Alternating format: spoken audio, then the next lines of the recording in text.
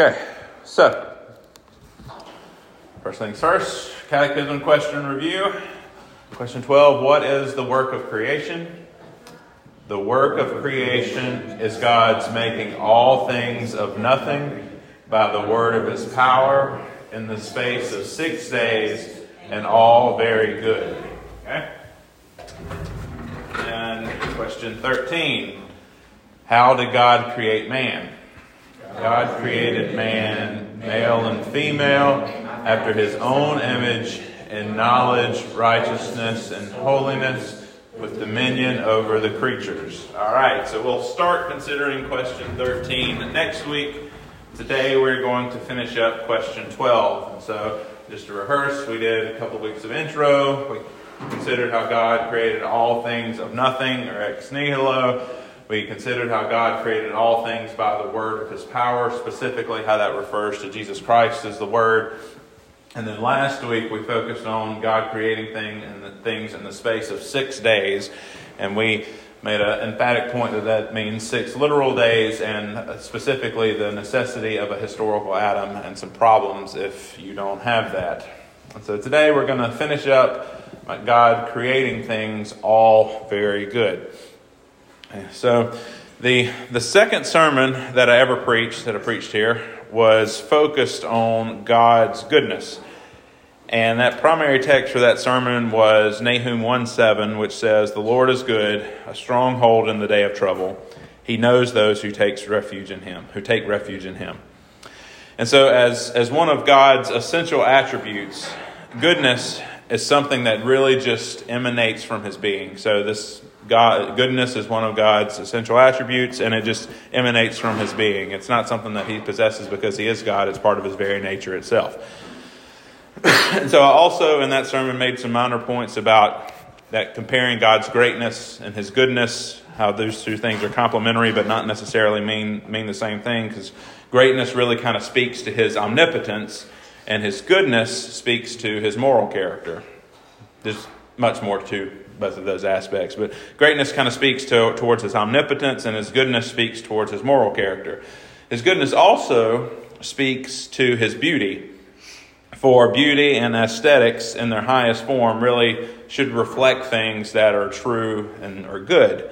And so one of the things that you see, especially in modern times, is that we're inundated with a lot of ugly art and a lot of ugly. Yes, Richard agrees emphatically over there. Yeah, my next word was architecture too. We have a lot of ugly art and we have a lot of ugly architecture. And that says something about the moral character of your society when you have a lot of ugly art and you have a lot of ugly architecture. But not God, right? Because he is all good, he makes things that are all good. He makes things that are beautiful, and he makes things that look good and that are good, and that have good moral character too.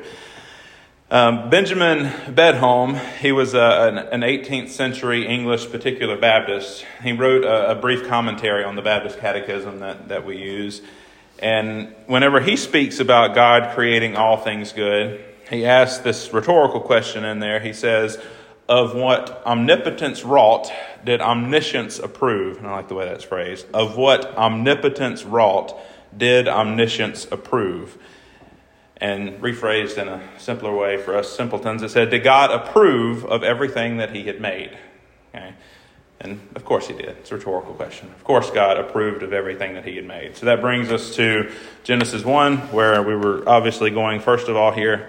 So Genesis 1, remember there's a lot of patterns in Genesis 1. There's a lot of repetition here. So there's parts of repetition where God speaks, and God said, and God said, and God said, and we brought those out before when we were talking about the word of his power. There's a lot of repetition in regarding the space of 6 days, and morning, and there was evening and there was morning, and there was evening and there was morning, and there was evening and there was morning. And then there's also a lot of repetition whenever we're considering this phrase, very good. So if you go starting in... Where was I going?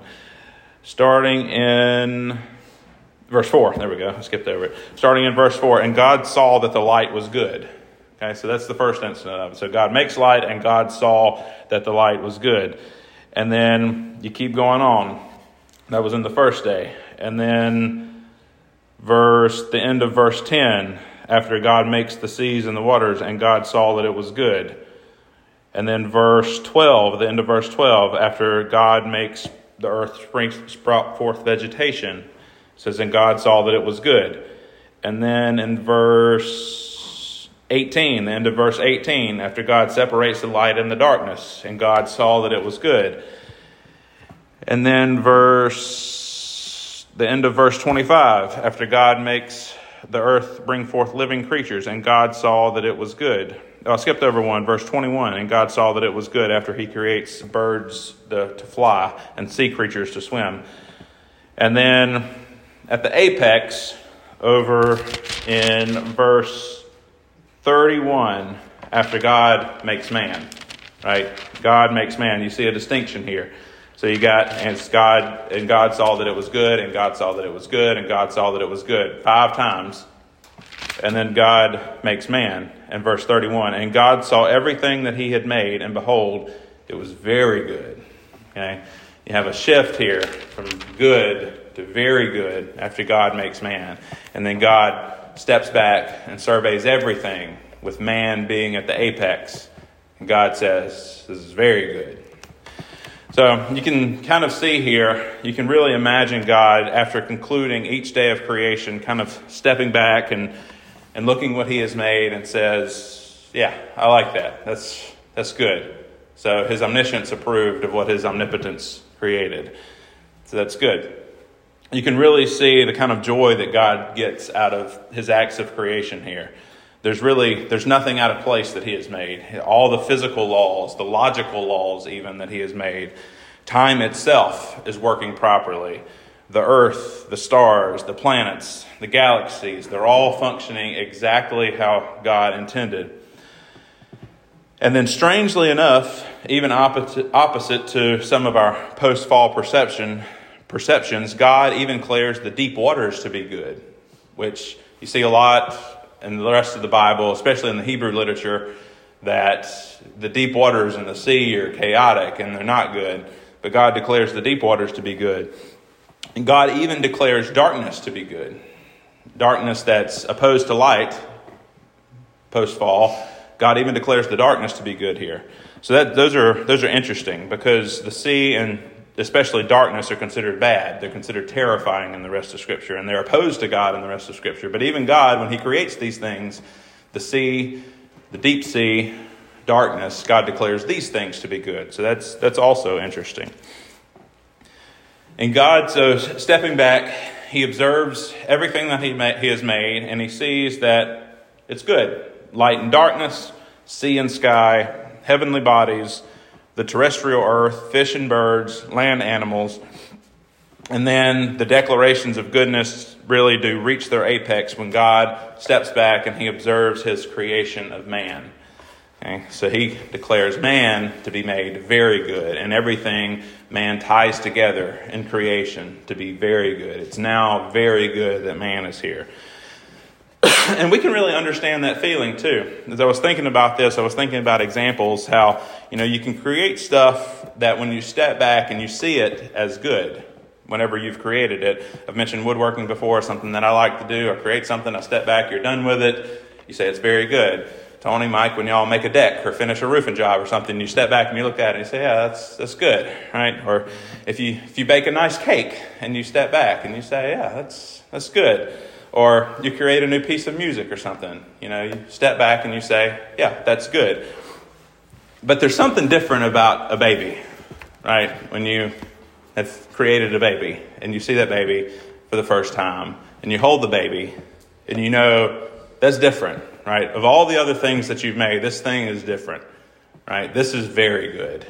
And it's very good because your image is in there.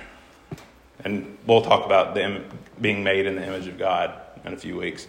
But this is a very good example of how God can make all this stuff, and then he makes man at the end of it and says, man is different, man is very good. It's the same feeling that you get whenever you've created a baby and you're holding that baby and you say, well, this is very good. Everything else that I've ever made doesn't really compare to this. And so that's the same thing that really highlights how we're made in the image of God too, and that we can relate in that way to our own children versus anything else that we've ever created. And so you can see that coming through here in the creation narrative. And so, like I said, we'll start talking about man next week and the image of man in 2 weeks. The image of God, man being made in the image of God in 2 weeks.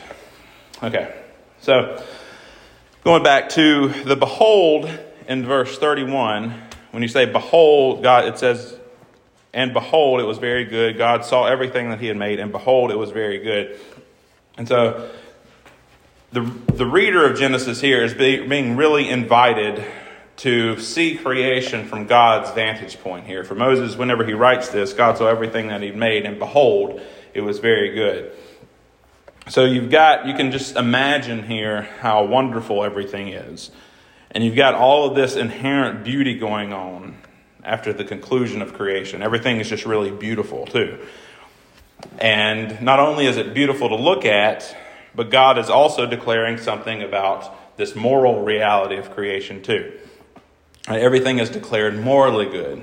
He looks at everything and it's beautiful to look at, but it's also morally very good. Sin obviously hasn't entered yet, so everything is morally pure. Death and destruction and chaos, they're not in the picture yet. And so while many things do appear to be good about our present day war, while many things do appear to be not good about the present day world, this was not so at the beginning.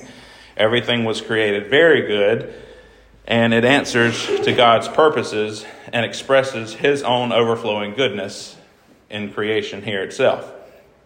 And so we know that sin is coming.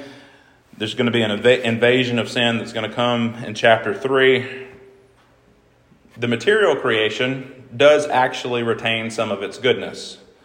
So even though sin comes in, we know that sin comes in, and we know sin made most things or all things not good in some capacity. The material creation actually does retain some of its goodness. We're going to come back to this in just a second.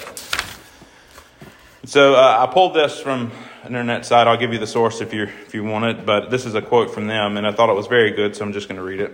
It says, "This goodness also reflects that everything was functioning exactly how God intended it to function. There was no dysfunction. God had a design and a purpose in mind, and that the created products met his approval. He judged them to be effective for serving his purposes. It is encouraging to know that we can trust God to inform us truthfully and accurately.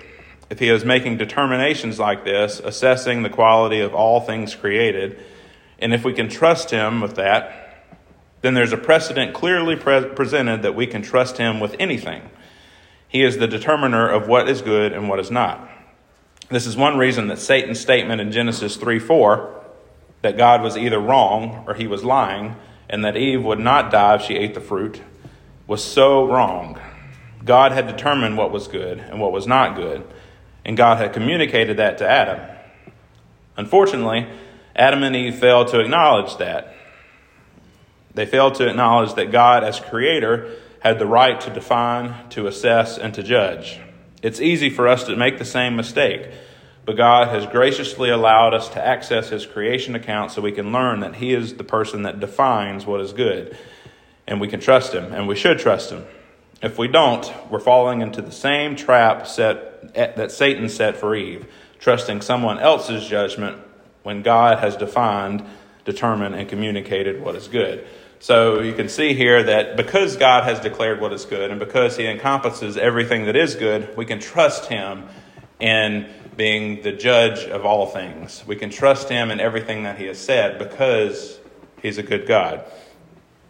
But obviously the fall marred everything, and we can, by very quick observation of Scripture, or even quick observation of really anything around us in our relationships or in this world, we can see that everything is no longer not even good, but especially not very good. We can see that. Very simple observations in very little amount of time. You can see that things are not even at the barest good, but especially not very good. There's death, there's sufferings. We do actually have a lot of vestiges of good around us. You can see these things, but these things are no longer absolutely good. They're no longer perfectly good. And we know that there's not a single area that sin has not touched, and not the least of which is our own souls and our own natures. So now, because of the fall, we're born in a state of total moral depravity. So even though we're not as bad and wicked as we could be, there is no part of our natures that can be called good. So that's a problem. And also, after the fall, the world is no longer good. The world no longer being good is what makes the incarnation even more mysteriously sweet, right? Because Jesus, in physically entering into our world, he came into a not good place from a place that has an infinite measure of goodness. And this goodness is abounding everywhere in the place that Jesus came from. The place that he came to is not good anymore. It's not very good. It's not even good. So you see that this is what makes the incarnation so wonderful. Jesus coming in perfect communion with the Heavenly Father in a place that is pure and good in every way that you could possibly imagine, into a place that is not good in every way you can possibly imagine. He did this because he cared so much for his not good people that he entered into their not good world, a world that he himself created very good in the beginning. Right? But we, by our sinfulness, we have transformed this very goodness that Jesus himself created into very not goodness.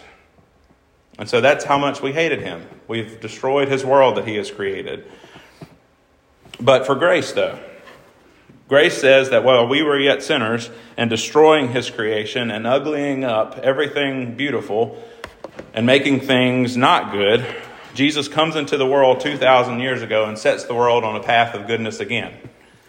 So this is the story of grace. This is the story of Jesus' love for us. This is what the incarnation is all about. Jesus coming back and making the world good again.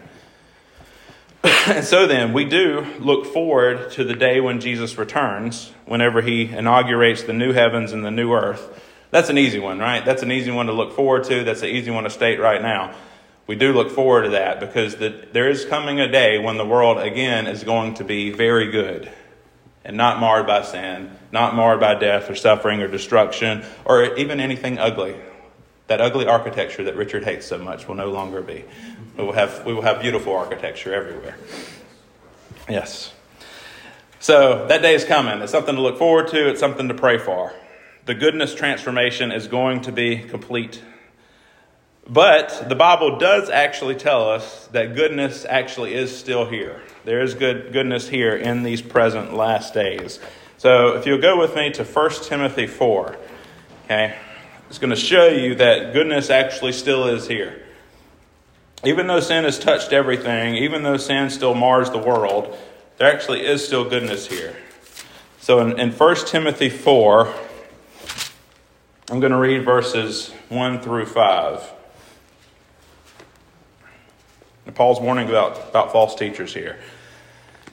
That's what it says. It says, "Now the Spirit expressly says that in later times some will depart from the faith by devoting themselves to deceitful spirits and teachings of demons, through the insincerity of liars whose consciences are seared, who forbid marriage and require abstinence from foods that God created to be received with thanksgiving by those who believe and know the truth. For everything created by God is good, and nothing is to be rejected if it's received with thanksgiving, for it's made holy by the word of God and prayer." So the operative phrase for us especially is verse 4, "For everything created by God is good."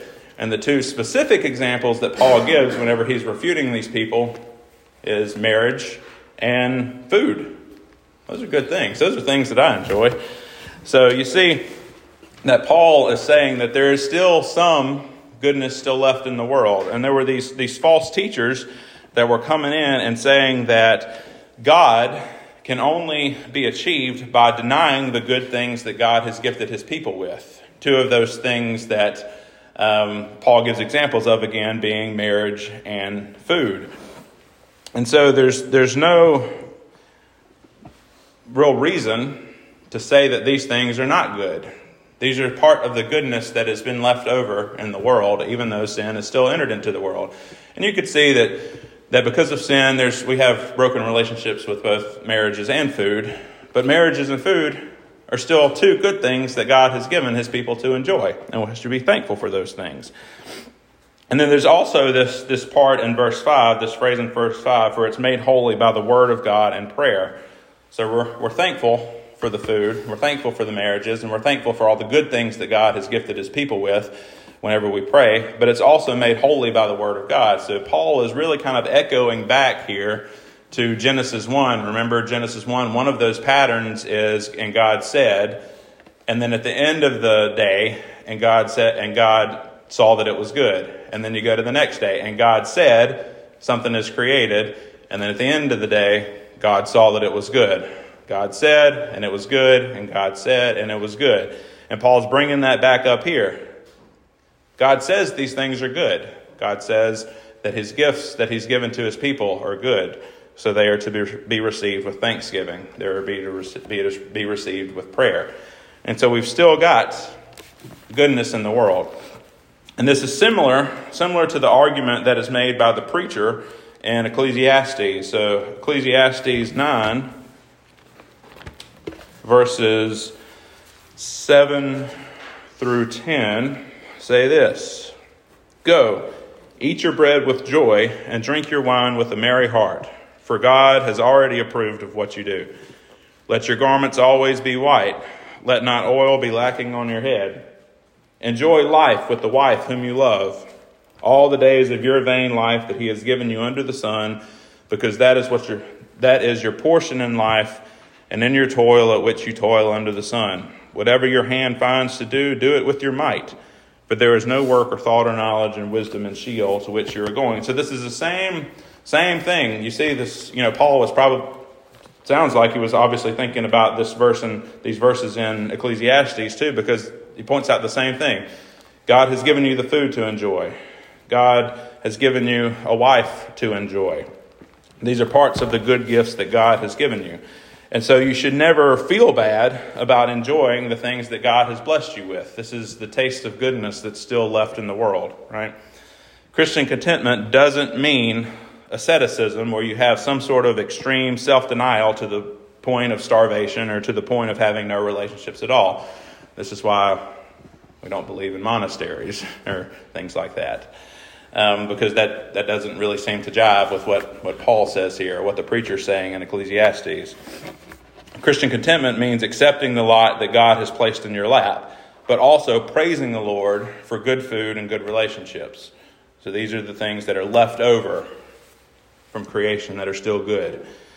And so whenever we have these things, this is a very small taste of that very good that's still left over from Eden. Satan didn't destroy it all. He did not come in and destroy all of the things.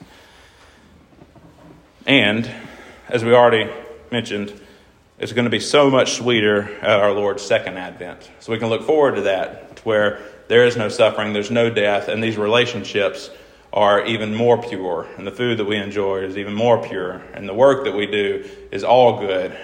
And it's not drudgery, but it's good work. And the art's going to be great. And the architecture is going to be great. And the lamb's going to be there. And it's all going to be very good. So that's something to look forward to. But God did create all things good. And we do look forward to it. I'm going to read a psalm to end, like we've been doing. And then we do have time for discussion or questions or anything else that we might have. But Psalm 19 is where it's the psalm that I'm going to read to end today.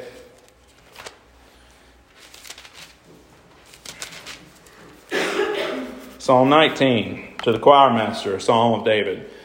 The heavens declare the glory of God, and the sky above proclaims his handiwork. Day to day pours out speech, and night to night reveals knowledge. There is no speech, nor are there words whose voice is not heard. Their voice goes out through all the earth, and their words to the end of the earth. In them he has set a tent for the sun, which comes out like a bridegroom leaving his chamber, and like a strong man runs its course with joy. Its rising is from the end of the heavens, and its circuit to the end of them, and there is nothing hidden from its heat. The law of the Lord is perfect, reviving the soul. The testimony of the Lord is sure, making wise the simple. The precepts of the Lord are right, rejoicing the heart. The commandment of the Lord is pure, enlightening the eyes. The fear of the Lord is clean, enduring forever. The rules of the Lord are true and righteous altogether. More to be desired are they than gold, even much fine gold. Sweeter also than honey and drippings of the honeycomb. Moreover, by them is your servant warned, and keeping them there is great reward. Who can discern his errors? Declare me innocent from hidden faults. Keep back your servant also from presumptuous sins. Let them not have dominion over me. Then I shall be blameless and innocent of great transgression. Let the words of my mouth and the meditation of my heart be acceptable in your sight, O Lord, my rock and my redeemer.